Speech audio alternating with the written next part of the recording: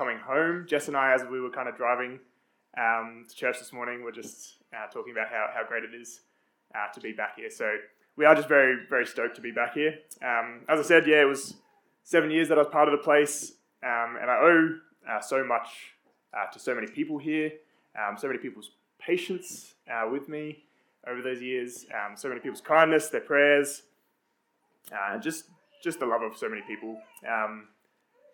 And it's really nice to know that the reconciliation process has begun after I stole Jess away this time last year. Something that I'm not very sorry for because she is terrific. But I do want to extend a massive thanks to Matt and to Mike and to lots of other people because I was invested in very strongly over a good number of years. And so much of what I get to do now is because of the people here and how much you guys invested in me. And so much of the way that I do things has been influenced by Mike and by Matt, which you might notice today as I've stolen the first illustration straight from Mike. So I'll say that at the forefront. And you might notice a few of the phrases are stolen from Matt later on as well. But I do really want to just say how stoked we are to be here today. Look, as I get into what I've actually prepared for today, I just want to start with a question, just one question, to kind of get our mind set as we start to talk about the topic today. And the question is, what are you putting your hope in? What are you putting your hope in? Mike and Randy Alcorn have told this story in the past. In 1952, a young lady by the name of Florence Chadwick decided to be the first woman, to swim from a little island called Catalina Island in the Pacific Ocean to mainland California. A swim of 35 kilometers. Florence had been the first woman already to swim the English Channel both ways and decided this would be her next challenge. On the morning that she set out, it was very cold and extremely foggy. In fact, at points during the swim, it was so foggy that Florence could not see the boats that were accompanying her on her way. In the later stages of the swim, as fatigue set in, she actually began to beg to be taken out of the water. But her mother, who was in the boat with her, kept encouraging her to keep on going. She was so close she could nearly make it. Finally, after 15 hours, both physically and emotionally exhausted, Florence threw in the towel and she stopped swimming. It wasn't until she was pulled out of the boat that she realized that she could see the shore, and it was less than half a mile away. She had swum 34 and a half of the 35-kilometer swim. At the press conference the next day, she said, "All I could see was the fog. I think if I could have seen the shore, I would have made it." So that's my hope for today. That for a few moments we would lift our eyes off the immediate, off of the seemingly important issues of our lives, off of the busyness and the fog, and instead set our eyes on the shore, on our ultimate hope and destination, to look towards eternity. I think this is something that at least I don't do quite enough. And contrary to the old fear that this will make us lazy or disengaged from the world around us, the Bible actually suggests that this will energize us. It will make us more effective in the task that God has given us to do. If we can just keep our eyes fixed on the shore, we can run the race set out before us with hope and endurance. So today, as we do this, we're going to be spending our time in 1 Peter chapter 1. So if you've got a Bible or a phone Bible there, 1 Peter chapter 1, it'll also come up on the screen beside me. But as we do, I really hope that we're going to see three things in this passage. It's nice and light, so no, that's a joke, it's not very light. We will see the inevitability of suffering, the fruit of Christian suffering, and a hope and a joy that are untouched by suffering.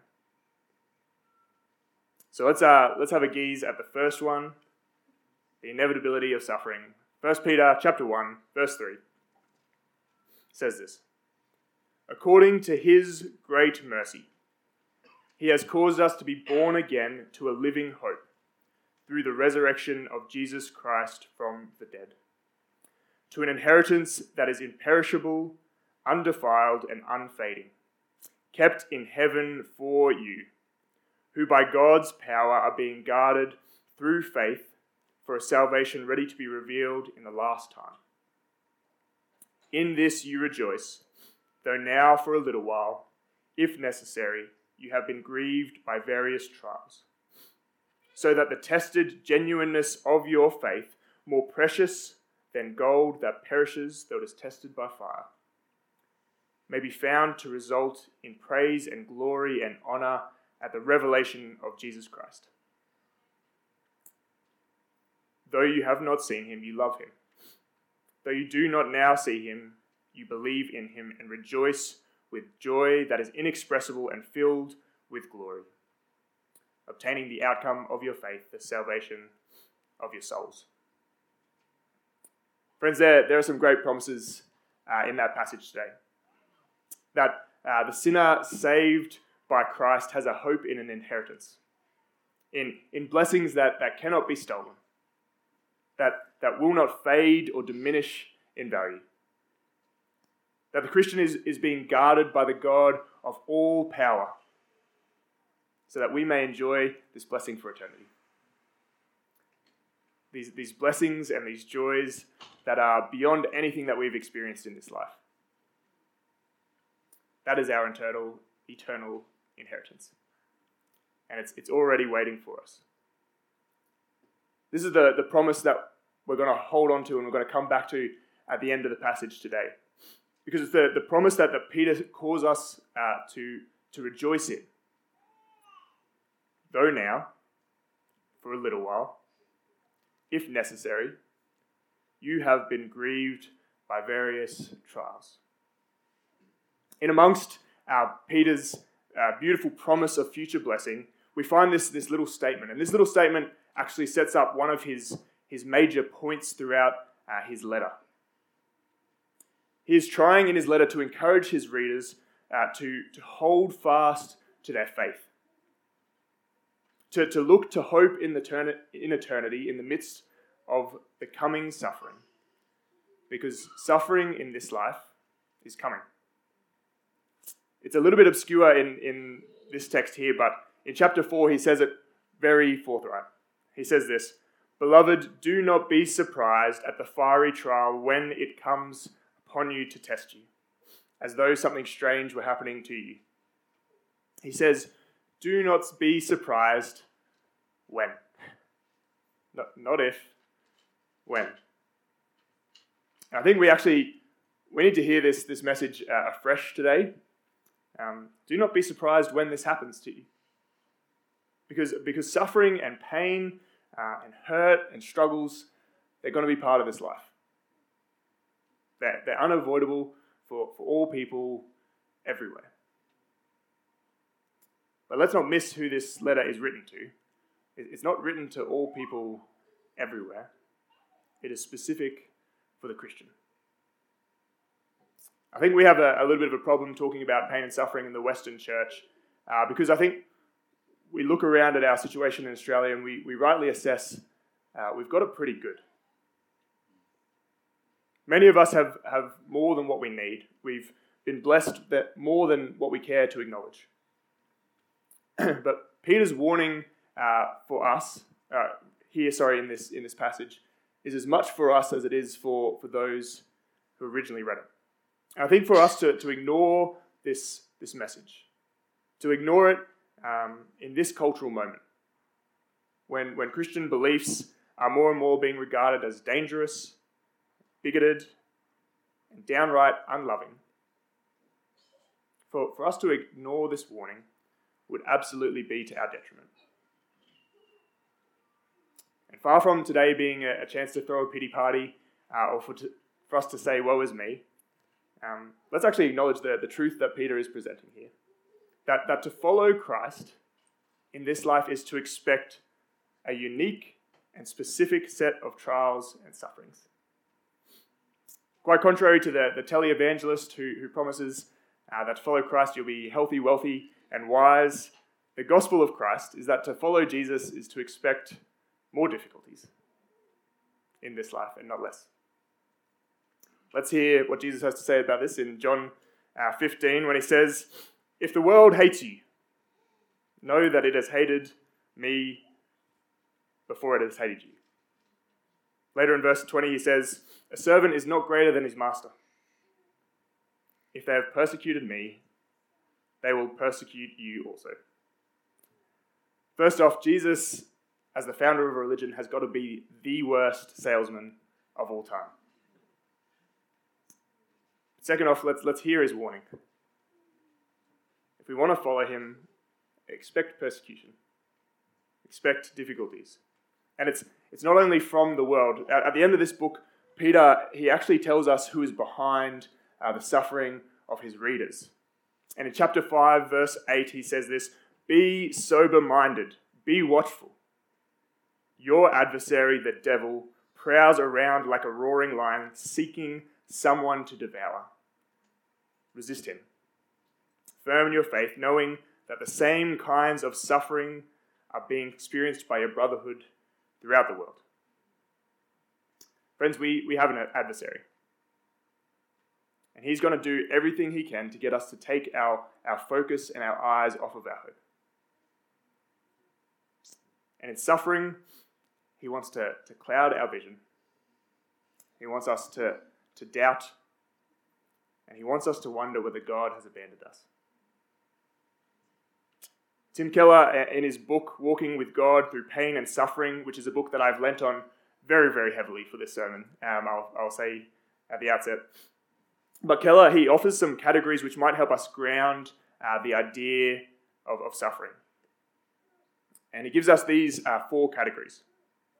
He says there's suffering caused by our own failures, suffering of betrayal, the suffering of loss, and the suffering of mystery, an unexplained or senseless suffering. And I think we can relate to one or more of these things. For the first one, I think we can all think of things that we have done or things that we have said that we truly, deeply regret. The times that we have been confronted with our own sinfulness. And I'm not just talking about the little things, but the times that we have said or done something that have even shocked ourselves, that we have been so disappointed or even suffered because of it. Then there's the suffering of betrayal. Maybe there's been a breakdown of friendship, of relationship, someone you loved, someone that you should have been able to trust, until all of a sudden you couldn't. And there's the suffering of loss. The loss of a job, loss of friendship, loss of financial security, the loss of feelings of safety, the loss of a loved one. And finally, there's the senseless suffering. Tragedy, shootings, natural disasters, the atrocities of war, children dying from disease and starvation. We experience and feel each of these things at some point or another. And for some people, it seems to be more often and more intense than for others. And when these things happen, there's something within us that cries out, it shouldn't be like this. There shouldn't be this kind of suffering. We know deep inside that something is amiss. And we ask ourselves, if God is all good, and if he is all powerful, then how could he let this happen? It's a good question. It's a good question. And something that I think we'll have to keep struggling with. But it's one that I think our faith actually gives good answers to. And when the Reverend Maloney comes back, he will answer those questions. But actually, in short, I think our faith affirms that feeling. Affirms the feeling that the world shouldn't be like this. The Bible presents that the world was created good, really good, truly good. Everything worked how it was supposed to. That is, until through the actions of man, sin entered the world and it infected everything. All of a sudden, God's perfect creation and all of humankind were subjected to the destructive power of sin. The message of the Bible affirms what we already know to be true, that things are not how they are meant to be. Pain and suffering are not how things are meant to be. Kids are not meant to die from diseases.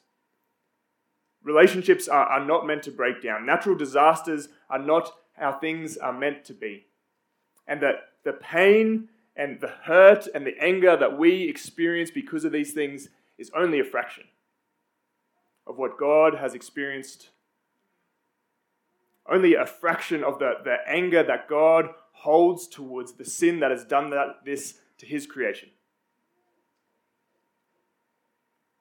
The very sin that is in us. And so the rest of the Bible tells the story of the unfolding plan of God to redeem his people, so that they might be saved when he comes back to destroy that sin. This is the story of the Bible. This is the affirmation that we all have been waiting for. But here in Peter, God gives us a little bit more. And in point 2, we will see that there is actually a fruit to Christian suffering. In verse 6, Peter says this: "In this hope, you now rejoice, though now for a little while," which, by the way, is the least specific time frame in the world. Though now for a little while. In fact, as I was doing some reading, some scholars think that was the time between when Jesus ascended and when he will come back, which that little while has lasted at least 2,000 years. Thank you, Peter. Anyway, though now for a little while, if necessary, you have been grieved by various trials, so that the tested genuineness of your faith, more precious than gold that perishes though it is tested by fire, may be found to result in praise and glory and honor at the revelation of Jesus Christ.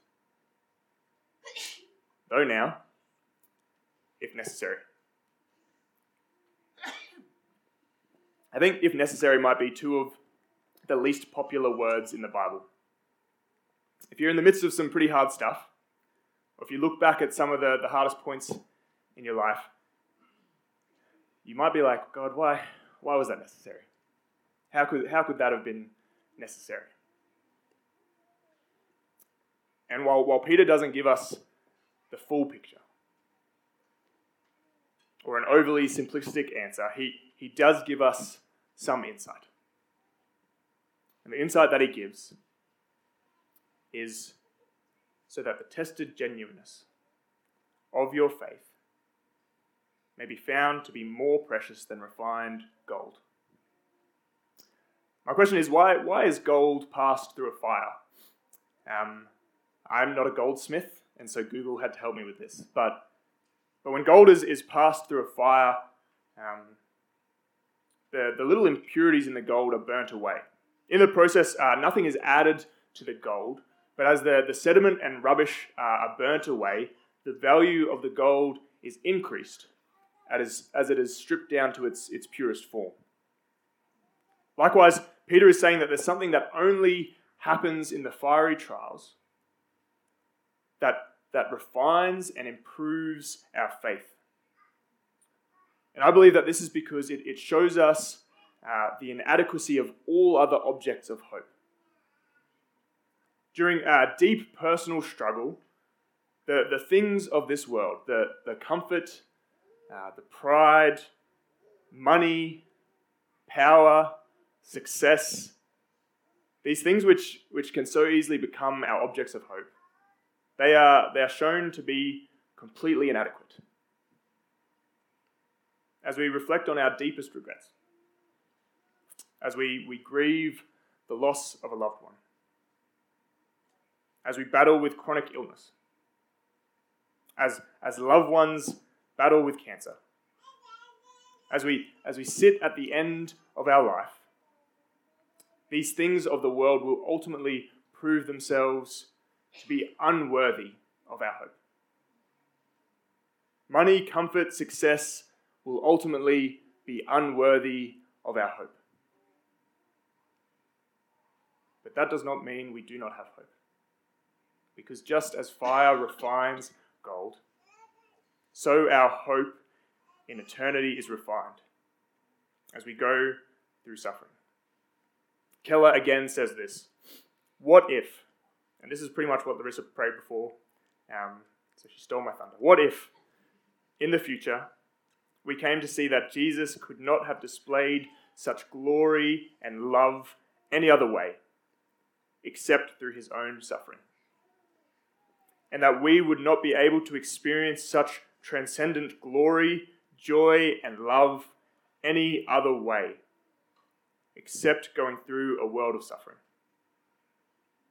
And why could it not be that our future glory will actually so swallow the evil of the past that in some unimaginable way, even the memory of evil will not darken our hearts, but only make us happier?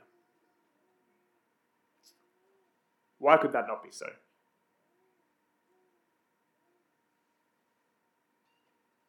This leads us quite nicely into what Peter's doing in his letter. And indeed, it leads us into our final point, which is a hope and a joy that are untouched by all suffering. See, what Peter does in this passage is he holds two things together that we struggle to simultaneously hold together. You know when you have a magnet and the two positive charges are together and they're repelling each other and you're forcing it together? I don't know whether that was just me as a kid trying to do that. And then all of a sudden it flicks around and it clicks in. He's able to do that thing where it clicks in. He at once holds joy and hope in one hand and pain and suffering in the other, and brings them together in a way that does not downplay the pain and the suffering, but does not for a moment diminish the bigness of the joy and the hope that we have. He says he has caused us to be born again to a living hope. And in this hope you rejoice, though now you have been grieved. And he's not the only one who does this. The Apostle Paul, in his second letter to the Corinthians, he says this: "We do not want you to be unaware, brothers, of the affliction that we experienced in Asia. For we were so utterly burdened beyond our strength that we despaired of life itself." This is the Apostle Paul. This is the Terminator of the early church. In kind of both ways. I haven't watched Terminator for a while, but he was bad and then he was good, I think. Paul did that. But he says we were so utterly burdened that we despaired of life itself. This is raw and real and deeply felt. And he refuses to downplay it. But then 3 chapters later, in the same letter, he goes on to refer to the suffering of this life as a light and momentary affliction. A light and momentary affliction. He holds these two things together, just as Peter does, because he, like Peter, knew in whom he hoped. Jesus, on the night before he was crucified, in one of the most human moments that we see, is pleading with the Father, and we read, being in agony, he prayed all the more earnestly. His sweat became like great drops of blood falling down to the ground. This is the one that we worship as the Son of God, in intense sorrow and anguish. And yet in Hebrews 12 we read it was for the joy that was set before him that he endured the cross. Here at the cross we see these two things come together. This deep anguish of the Son of God and the joy for what was on the other side. And this is how Paul and Peter can call us to endure. because they knew that on the cross, Jesus endured the most intense spiritual and relational suffering. On the cross, Jesus the Son was separated from God the Father. The Father's love was brutally ripped away from him. On the cross, as Jesus died, he cried out, my God, why have you forsaken me?" Because that is exactly what had happened. On the cross, Christ was forsaken by the author and sustainer of life, so that you and I might not have to be. The physical suffering would have been but a pinprick compared to the crushing agony of his soul as he was torn away from the heart of the Father, as he instead took his wrath. This is what Christ suffered, so that you and I might never have to. We do not worship a God who stands back from our suffering.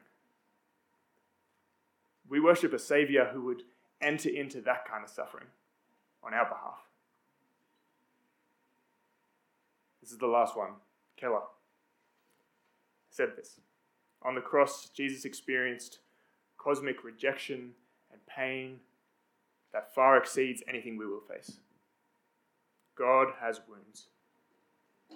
In our experiences of suffering, anger, rage, and agony, God is right there with us, holding us in the injustice, weeping with us. My question is, do we believe that? Would we believe that? That God is not standing back from us as we suffer with his arms folded, but he's actually in there with us, holding us, weeping with us. In his book, Gentle and Lowly, Dane Ortlund talks about the heart of Christ for sinners and sufferers. And he writes this: "The cumulative testimony of the four Gospels is that when Jesus Christ sees the fallenness of the world around him, his deepest impulse, his most natural instinct is to move towards that sin and the suffering and not away from it. Contrary to what we might expect to be the case, therefore, the deeper into weakness and suffering and testing we go, the deeper Christ's solidarity with us. As we go down into pain and anguish, we descend ever deeper into Christ's very heart, not away from it. Look to Christ, he deals gently with you. It's the only way he knows how to be." Friends, our God is not distant. He's not dispassionate in our suffering. He has stepped in, and he continues to step in with us. In our disappointment, in our despair, in the moments of our deepest hurt, we are not separated from the love of Christ, but we are being beckoned ever deeper into it. But our hope does not end there, because our Saviour, he did not stay dead. Peter says it in his letter again and again and again and again, that there is a hope beyond this world. He has caused us, this is what he says, he has caused us to be born again to a living hope through the resurrection of Jesus Christ from the dead, to an inheritance that is imperishable, undefiled, and unfading, kept in heaven for you, who, by God's power, are being guarded through faith for a salvation ready to be revealed in the last time. Friends, that is our hope. A hope beyond death. A hope of glory that is beyond all comparison.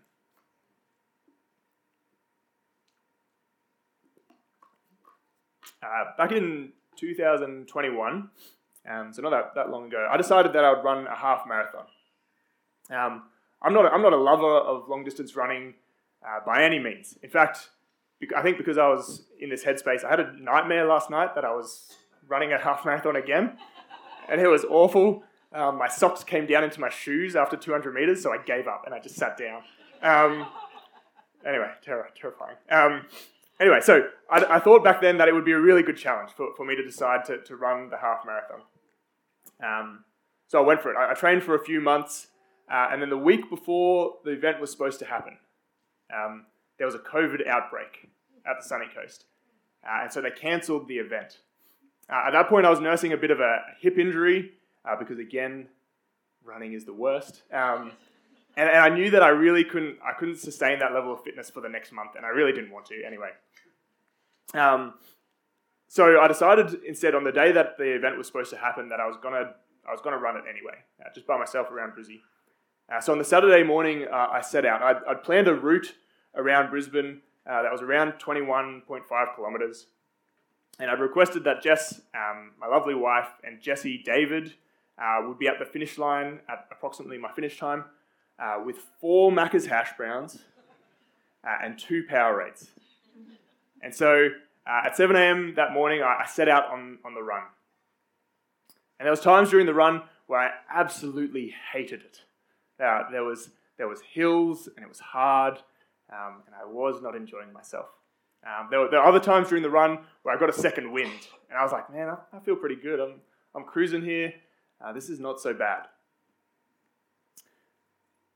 But the only thing that got me through the run, both in the times when I was struggling and the times where I was less struggling, was knowing that at the end of the run, there were hash browns.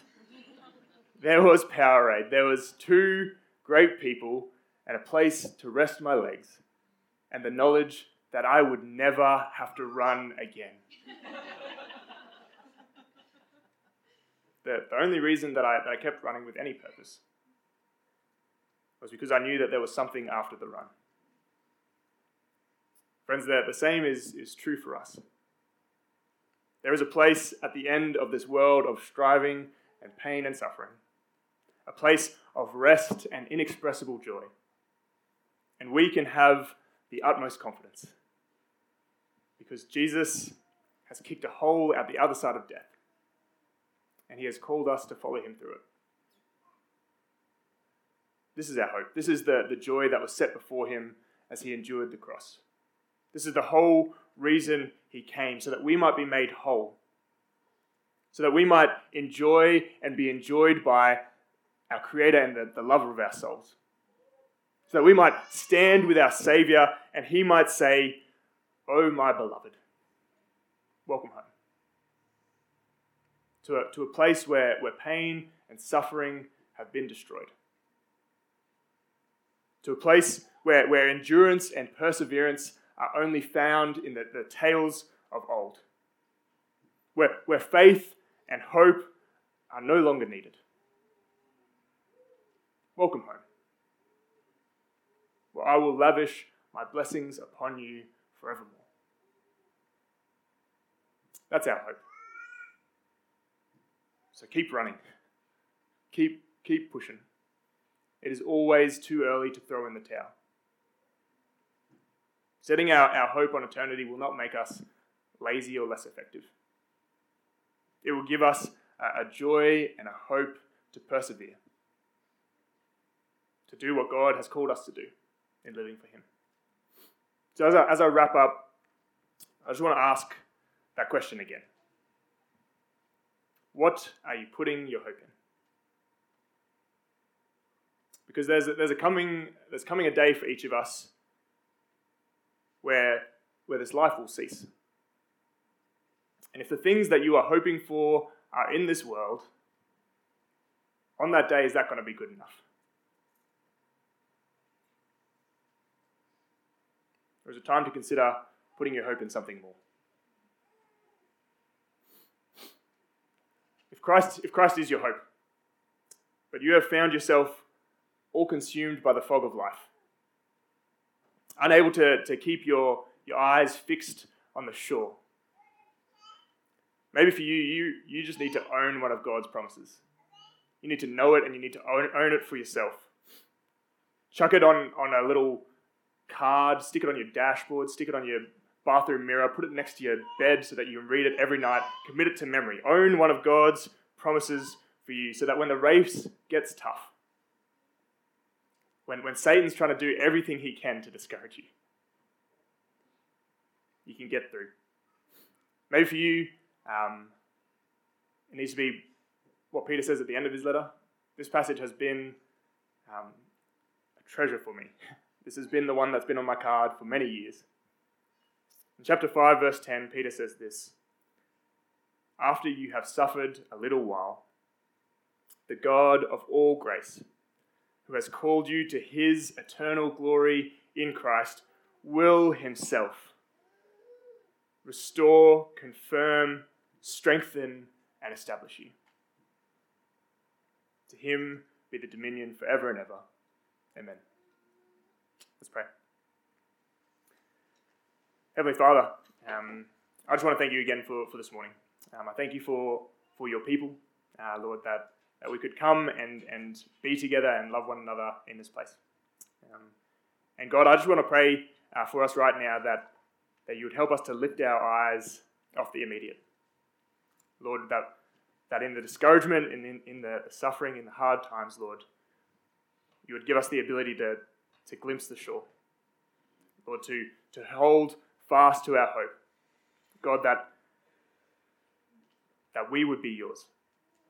That forever, Lord, you would lavish your blessing upon us broken sinners, Lord. That you have chosen us, Lord, and you are at work. Father, help us to hold firm to this hope. God, we thank you so much for your love, for your grace. And Father, we are looking forward to that day. In Jesus' name, amen.